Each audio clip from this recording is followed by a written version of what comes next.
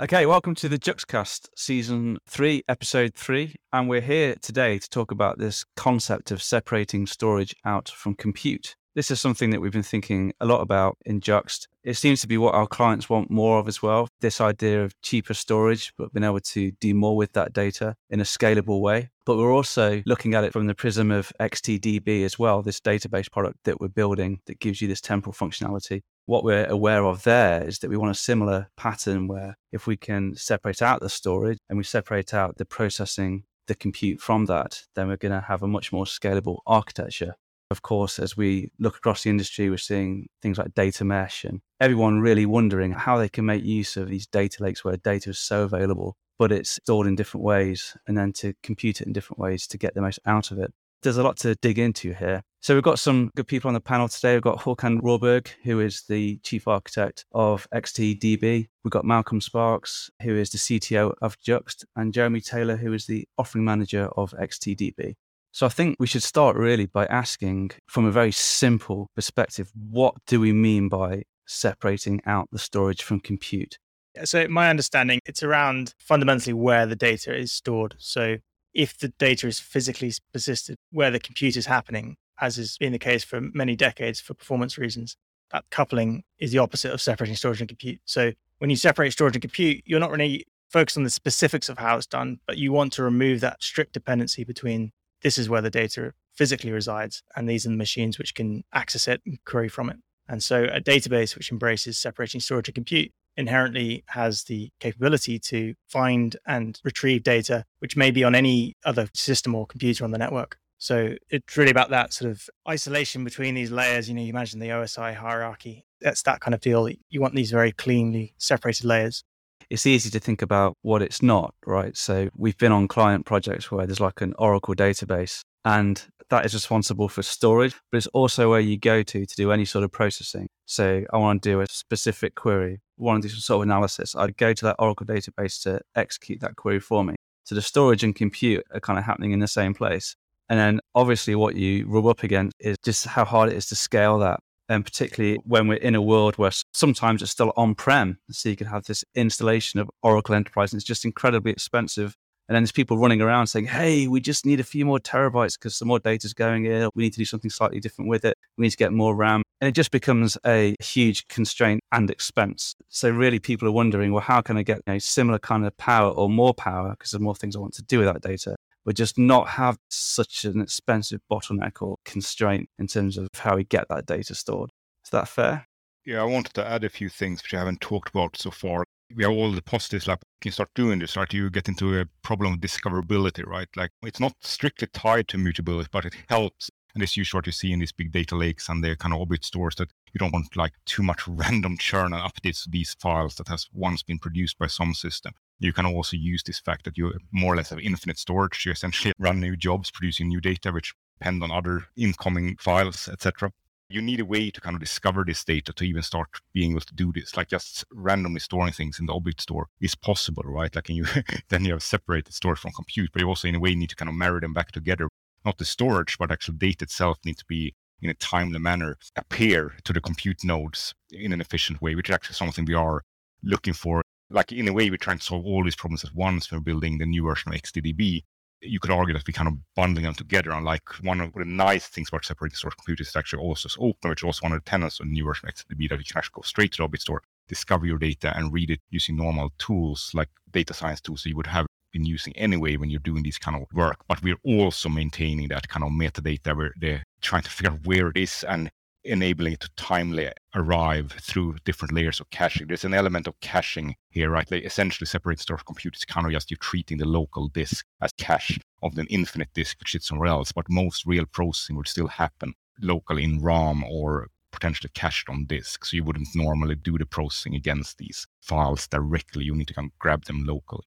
Yeah, that makes sense. Like, I think we're taking a step back and saying, of course, it's easy to say, well, let's not have the old model. Let's not have like a centralized database. In fact, you could imagine as a thought experiment, right? Let's say we've got this Oracle database and it's been used in this big institution, right? It's very expensive. And someone says, hey, we've got to separate storage from compute. So we all rock up, with our sort of REPLs and our ETL tools, and we do a SQL query. I've actually tried to do this, by the way. It's very difficult to do against the large Oracle database. It's got loads and loads of data. But anyway, as an aside, let's say we do a query and we pull that data out and then we put it into these CSV chunks and then we put them into an S3 store. Now, it kind of sounds obvious, but in a way, you've separated out the storage now. So now your compute can happen elsewhere, which is a great thing because you can now build these tools. They've got to suck in those chunks of data from those CSV chunks and do something with them. But I think what you're saying is, Håkan, there's a lot in there that you just said, and it's kind of like that's where the journey really starts, isn't it? Like if you want to have this kind of architecture, you have to have the discoverability story, which is what you just said, like which CSV chunks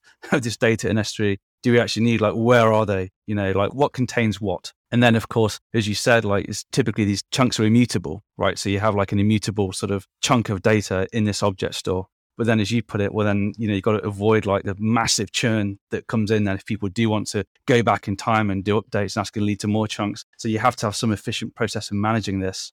I made a sort of flippant reference there to CSV, but there are technologies in this space. So is it worth potentially bringing us and our listeners up to speed on like, what is generally happening in this space? So I think the general trend is to store optimally sized chunks.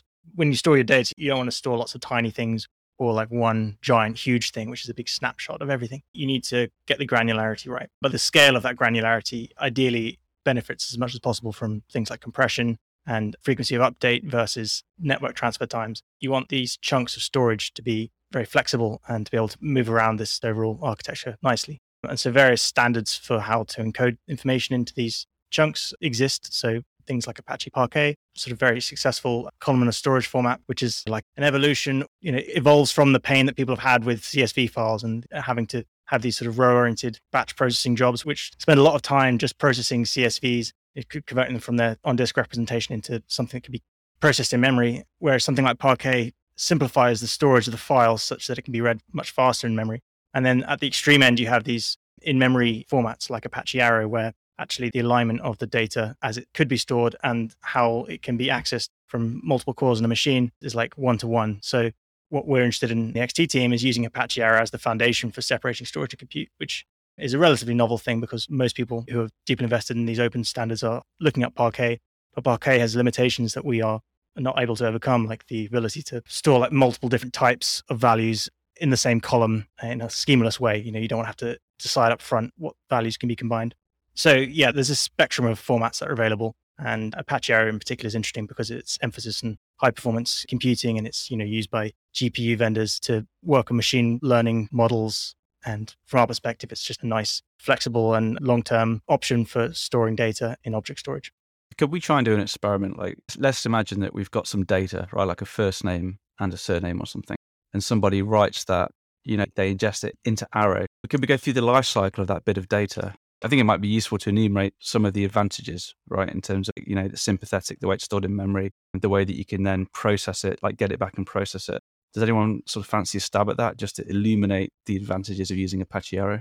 Well, so I could answer that to some extent, but I'm going to try to answer it without talking directly to what XTDB does, because XTDB is a kind of an HTAP, OLTP, OLAP database, which both has to accumulate. Normally, when you work with these kind of files, you kind of assume that file already exists and is some kind of chunk size and it sits immutable on some objects. So Apache Arrow is not different. It has the streaming format, but it's essentially something you assume is going to be mutable sitting around. But you can also incrementally build it up in memory, which is what we do in the new version of XTDB. But untying it from XTDB itself, what you would do is you would write these Apache Arrow files. So there's a streaming format and there's a file format, but not to go into the exact benefit of file format. It's easy to navigate around. So Apache Arrow files, as our Parquet files for that matter, structure is kind of like sub-blocks. So you kind of like a file may have many blocks inside it, and you do the processing in the block. What we usually call a chunk is the kind of entire file, and then you have small blocks inside that. When I say small, that may still be kind of thousands of rows or something. But what you said with first name and last name, so you actually in a way have a kind of a mix in Apache Arrow, as in Parquet for that matter, is that you're storing first names columnar, right? Like every first name is after each other in one array, and every last name is after each other in one array. But those arrays are then stored on a block basis, so you will still have some kind of data locality between first 1,000 first and last names. You wouldn't have to go read the entire file and then go find like the last name if you want to. So it's kind of like a balance between these two worlds. But in general, the idea is that if you come back to XT again, that we store each column in its own file. And if you ingest the document, which may have like hundreds of columns in it or 100 attributes, which it would look like at the point of ingest, which is actually a document or a row in a table. When you do the query, you may only actually want to see 3 or 4 of those, right? You wouldn't necessarily want to see all of them. So that's where columnar really comes into its own in combination with storage versus compute, because you can actually then just pull down like a very small subset. On the flip side of that, because obviously in engineering, there's always trade-offs. If you for some reason need to access all of the data and want to do very wide projections out, you will have to kind of stitch all that data back together into kind of a row format, because usually what the end user want to see is the kind of like rows and not the columns. Is that also, Håkon, that if you're doing a join across a number of columns before you do projections, that allows you to do your joins with a respective speed up before you then have to go and dive into the different rows? Yeah, so essentially, you have something called late materialization. So you could, in theory, process most of the query until you actually project out the columns, which are more just along for the ride, so to speak. Like they don't necessarily participate in the joins or in the predicates or anything else. Like they just travel along, and you want to project them out at the end when you have figured out what the actual result of the query is. But you wouldn't necessarily want to pay the cost of prematurely materialize all those values in memory. So that's also one nice benefit with this structure. But that itself does not fundamentally come from Arrow. Like it's more like of a usage. Arrow is more of an enabling format for columnar processing. But the main difference for us, why we're using Arrow instead of Parquet, you could argue Parquet is kind of like the gold de facto standard for all these data lakes and all these people working in this space. But because we are a database, you want to have a Parquet, you still need to deserialize it. Even though it's a kind of efficient format, you need to deserialize it. And also the main reasons, because we are kind of want to have this kind of dynamic document, semi-structured data world in our XTDB world, we kind of need the support Apache Arrow gives us when it comes to union data types. So while we kind of ingest arbitrary documents like JSON or richer types, we are actually always storing them in a very strictly typed Arrow. So we know exactly what type every field is, like whatever value is rather. Jeremy said earlier, like if you had used Apache Parquet, you would actually have to kind of duplicate the columns almost, because if someone suddenly decides this first name is not going to be like just a string, it's going to be some substruct or some subdocument, then you cannot store that in the same column anymore. But we can do this. Like there's more cost to this, right? Like there's some overhead every time you get these kind of polymorphic columns, but at least it's possible. And it's like the entire architecture and the design of this format allows for this. It's a very good lingua franca, I think, to actually send data around. It's not just JSON, and it's not something super strict, which because it allows you to do dynamic typing to some extent. So I guess let's enumerate what are the things that are happening today, what are the trends, and what are the advantages of this separation? Because obviously there are some programmer complexity advantages, just having files on disk and not having to go through an Oracle database or something. There's, every time you go through a product to access data, you're going to be burning CPU cycles. So the most efficient route to the data is directly onto the file system. So combining that with the file formats themselves like Parquet and, in-memory formats like Arrow, which you could sort of argue are performance benefits in that they're mechanically sympathetic to this new CPU architectures and so on. So there's definitely a performance increase. But what are the other trends that we see that is driving this separation, and what are the advantages? So I think from a long-term perspective, we're really seeing the tail end of Moore's law, the performance of single node compute, price performance of single node compute. So what that means is that scaling compute over data is actually increasingly, you have to move to multiple machines, because yes, you can have lots of cores on the same machine, but those cores aren't getting any faster. But network bandwidth and hard disk bandwidth is increasing. So sort of the physics of the systems that we can build with today's hardware have fundamentally changed from where databases were 20 years ago, and all the context that databases were being developed in 20 years ago. So that's why all modern databases really are chasing this separation of storage compute, particularly when they have to deal with large amounts of data. There's a certain sort of inertia there, but I think it's also fair to say without the economic dynamics of the cloud, a lot of this wouldn't really even be that feasible anyway, because it's not until you have a highly resilient object storage layer that you can rely on, or use a transactional queue, until you have these cloudy components, which in years gone by would have been operated by the same team as the people running the database. Now they can be run by separate teams or by separate organizations at a much lower cost than the cost of maintaining like a big monolithic database on a set of very expensive compute nodes. So I think, there's arguments there about cost from a total ownership, like long-term storage of data, especially if you're not using all of that data all the time. You've got the availability of the data, transactional guarantees, the fact it can be distributed across multiple availability zones. All these things would be unthinkable in, on-premise data centers 20 years ago, trying to run Postgres or Oracle for anywhere near the same budget. And then the scalability, not in raw compute terms, but also multiple engineers working with the same data sets being able to collaborate within and across organizations. So I think there's quite a few dimensions to chop this up. And there was actually a really great blog post a couple of years ago by a guy called Adam Storm on separating storage and compute. And I'd like to defer to that as the expert opinion on why this is an inevitable trend, not just within the database industry itself, but also anyone working with data systems. Everyone building anything is seeing the same pattern emerging. Yes, to reinforce that point, it's great that the data is in some open format, so you can install lots of it in the cloud, then separating out the storage from compute, so you can compute against that data in lots of different ways. But it means that anyone can then go to that storage and potentially compute it in a certain way. So it makes it much more open, right? It's not stored in some proprietary database format. It's kind of open for everyone to go and use. Yeah, I'm sure there'll be some ways that the data is laid out that means it's inefficient to compute it in one particular style. But yeah, having it there more open avoids that lock-in. I think there's a point Jeremy made about bandwidth increasing, in that nowadays you can ship blocks of data and people use S3, and that's obviously part of the trend, is these infinite elastic object stores. But the ability to move vast amounts of data was certainly not so possible on networks back in the day, where we were kind of looking to move compute to the storage because it was very expensive to move big data around. So you were trying to move and get compute ever closer to the local disks so you would avoid network bottlenecks. But it's funny how the economics have changed to the extent that there's obviously more groups who are making use of the data. So there's data science groups making use of collaborating on data sets. There's machine learning models being created. If you make the data set available, people can do things that they weren't previously able to do. I think in the old days, I guess, you would produce a crystal reports thing on your database and you would ship it out to people in an email. That would be pretty much it.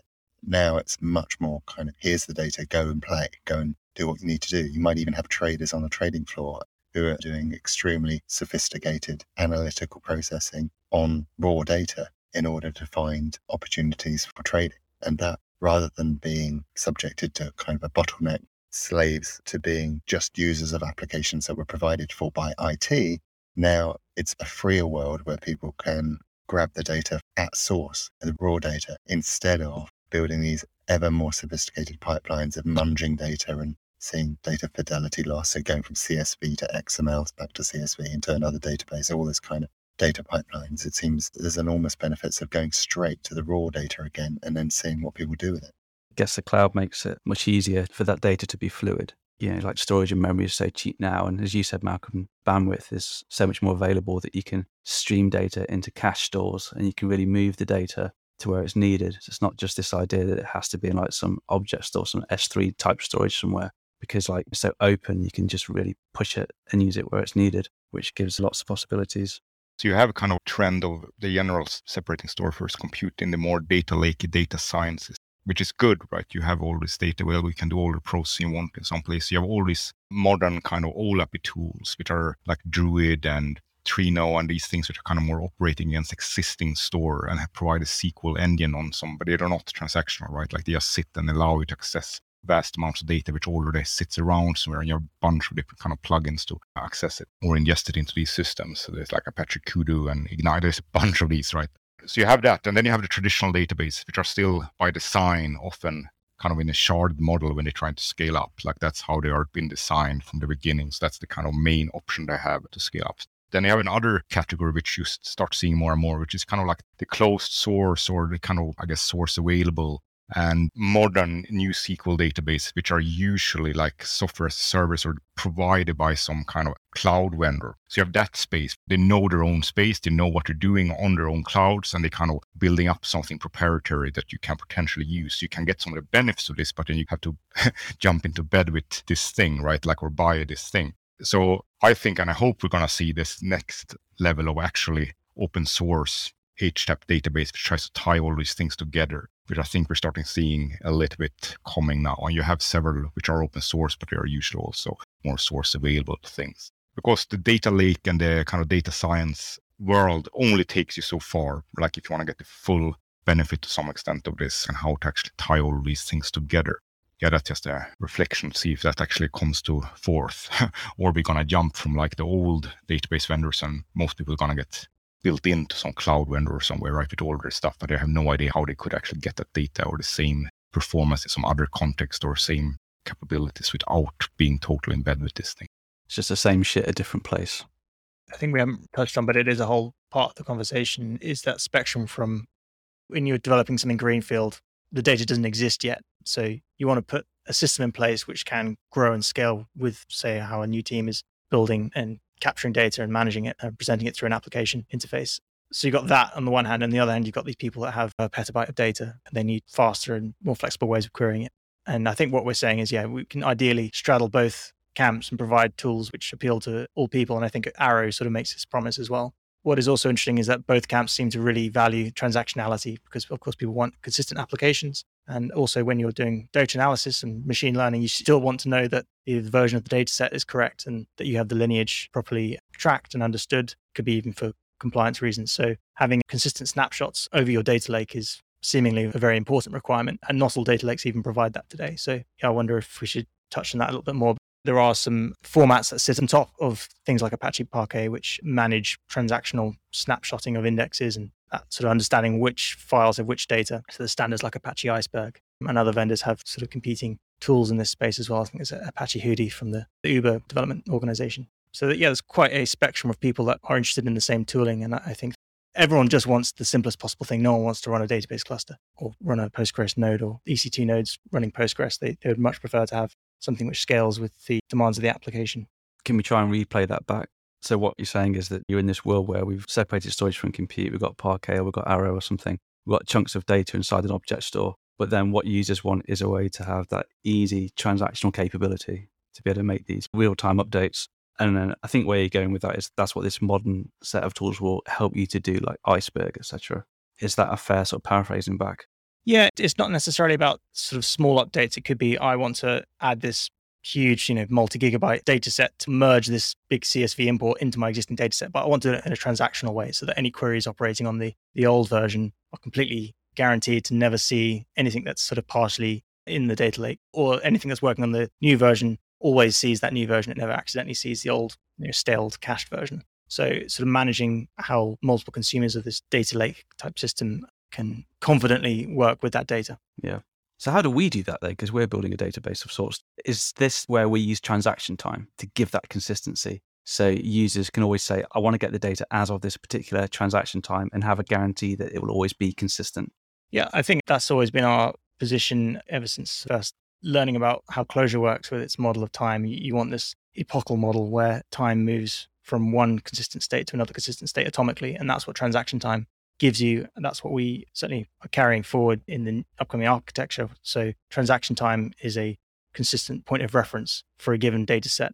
But of course, if you're comparing across data sets, maybe you have like a vector of transaction time because each sort of bounded context may have its own transaction time. Yeah, the way I would put it, it's very important to bring time into the equation. I just say everything's easier when things aren't moving. Your kids are easier to get to bed when they're not jumping up and down. And the problem with scalability is made much, much easier when you are dealing with quiescent databases, very still data. There's nothing changing, and then you can scale out because that's reasonably trivial compared to the problem where everything is moving all the time. New data's coming in, being ingested. And what we're saying is it's fine to have separation of storage and compute, or separation of data and code, to put it in our language. But, the real trick is separation of storage and compute and time, and keeping all those things separate so that you can still run and scale large queries against data at rest. But actually, you can fool the analytics into kind of behaving and scaling out as if it's at rest, but actually everything is moving and you're still able to cope with the problem of moving data sets. So I think that's what we're hoping to bring to the party, is this additional kind of dimension of time and being able to control time as part of the equation. So I was considering taking a small step back here and look at these more data lake, bring some consistency and structure to your data lake, like Iceberg or Delta Lake, and these kind of tools usually work in quite chunky, large transactions, but they consistently give you some understanding. If you look from the other side, where you can start from more, then you start in the kind of data lake OLAP space. If you start in the OLTP space, you come more into the HTAP in-memory database, these kind of things where you still want the latency of the OLTP database, but you want to have the benefits of the storage versus compute model. So you're kind of trying to solve it in a slightly different way. There are a lot of overlap in the technologies involved, or at least the names of the technologies involved, but the way you do it is slightly different, right? Like you could say storage versus compute and the object store, like on databases without really having database nodes, would be kind of been a solved problem if you hadn't had this kind of latency gap and someone needs to manage the transactionality like in a low latency way. That's why you still can't really get rid of the kind of concept of database nodes per se, right? Even if they are transient in the store first compute world and they come and go quite easily, but you still need someone to manage these transactions for you. And basically bridging that gap, or rather making this gap as small as possible, I guess is what we're going to start seeing over the next few years. In a way, you want to get rid of the trade-off. You don't want to have any extract, transform, load jobs. You don't want to have separate databases all over the place. You want to be able to run an easy way to access everything and do any kind of processing. So one nice thing, of course, with store first compute is like assuming you have the data there, it's easy for you to fire up some kind of OLAP nodes, do some advanced things that your DBA would not allow you to do on your production cluster normally, right? But you can just fire up your own nodes and access the same data. But these nodes won't necessarily be up to date in the simple case, right? If you say these are not actually transacting anything or have any knowledge about what's currently happening, they're always going to be lagging behind. So this gap, closing this gap, I would argue is probably what we're going to try to see. And it's one of the things that XTDB tries to do. It's not just a data lake kind of OLAP tool, like it is something that tries to bridge this gap. But doing that is non-trivial. Like, and obviously coming back from XTDB 1, not strictly Kafka, but having some form of deterministic log and decoupling transaction submission from transaction processing is the key to the way we're going to try to achieve this even in XTDB 2. But it still doesn't really solve because you need some way to fast append in the new transactions, but you also want to kind of slightly slower store. Like it's not called iceberg for nothing, right? You want to have something which is slightly larger and slower where you store the data at rest eventually. So bridging that gap. You essentially has to write ahead log in a big way. So there's this nice paper on the S3 as a database, which is one of the original early, kind of like the cloud is new. How do you use S3 as a database? Like how do you build a database on top of S3 itself? This was before Amazon had like hundreds of different strange acronyms in their family, right? Like there was a few things you could keep in your head. But anyway, I think it's important to not get sucked into the cloud vendors, world. Like you want to have an abstraction of a few simple things. They're going to provide a lot of good stuff for you. But one thing you don't want it to provide is lock-in, right? So you're going to try to rely on as little as possible, but still get the benefits of what they can provide, like object storage, some form of queuing for the actual transaction themselves. And then we can try to marry them up in a simple way as possible, but it's not necessarily super simple. Cool. I want to pitch to you guys. This is just a sort of wrap up, really, a bit of a fun thing at the end. But do you think that separating storage from compute is a bit like what we don't like about OO? Like with OO, you've got like classes and data, all encapsulated within this one weird object thing. Is separate storage from compute the idea of moving to more of a functional programming model where you've got the data and the functions and they're separate things, but in the large, it's the same kind of pattern that we're scaling up and scaling simplicity of this and taking it out to a broader level? So I'm going to say one thing, but let someone else speak. But one thing we haven't talked about so far is lambdas and things like function as a service things, which like the extreme end of these separate storage from compute systems and databases. You essentially have you don't actually have nodes. You have lambdas sitting around doing. But again, because of the essentially bottlenecks and reality of things, it's hard to do the full-on transactional processing properly in those kind of lambda systems. It's probably possible if you really try, right? And I've seen some papers around trying to do that. But it's like, I guess that would be the kind of extreme end of what you're saying, right? You have functions and you have data which sits in the object store somewhere. That's the end game is what you're saying, just to have like these functions in the cloud that can access this data, whim, and then do what they want with them. Yeah, again, if it hadn't been for this latency of having to process transactions, actually storing them in some kind of efficient fashion in the object store, you would essentially be there already, but you're not. There's another problem with this is the caching itself, but you can potentially solve that with like tiered caching models. These nodes, right, in the separate storage for compute databases, they are kind of transient and they can be killed and they can come back. They can easily spin up, but they also do accumulate often caching and copies of all these chunks. You don't have to start cold. So even if bandwidth is fast, you don't necessarily want to go entirely cold all the time off the object store every first time you get the query. These things are still a bit hard to solve in the function as service. It makes sense, right? As you say, it's kind of like the functional program model. Like it would make sense to try that, right? But my feeling is that we're not 100% there yet. We're making this leap now, trying to get kind of like HTTP processing in the store first compute space. And that's potentially going to be a small phase, which we're going to cross over to full on. I think for our listeners, actually, could you just define what you mean by HTAP? What is HTAP? Yeah, it's hybrid transactional analytic processing. So normally these worlds are separated, right? Like not separate as store first compute, but they're separate in the sense that you have online transactional processing where you do your real work and then you shift over the data to either a data lake, some data warehouse, whatever you want to call it, where you have like, there's some latency between this data and often it may be rolled up or like it may actually be not compressed like that, but may actually be aggregated somehow. So it may not be the raw data. On there, you can do your analytics. But it's kind of like a model which mainly is there because you don't necessarily want to confuse or keep all the data around in the OLTP cluster or OLTP system. If that has to be a very, very fast system with fast disks, it's like you don't necessarily want to do that. We start to talk about transaction time and stuff, but in the temporal database world, this world in a way kind of vanishes because you kind of want all data around anyway all the time, but it didn't used to be very practical. But that's also something Storyforce Compute actually allows. It's not necessarily tax or even harder to keep all the data around. It's kind of the side effect of the design itself. Great. I think we made some headway in understanding what we mean by the separation of storage from compute. Yeah, it's been a good intro to the subject. We're doing lots of thinking and reading and understanding and coding against this. So no doubt we'll visit it again in the future. I just want to say thanks to everybody on the call and go forward and enjoy separating storage out from compute.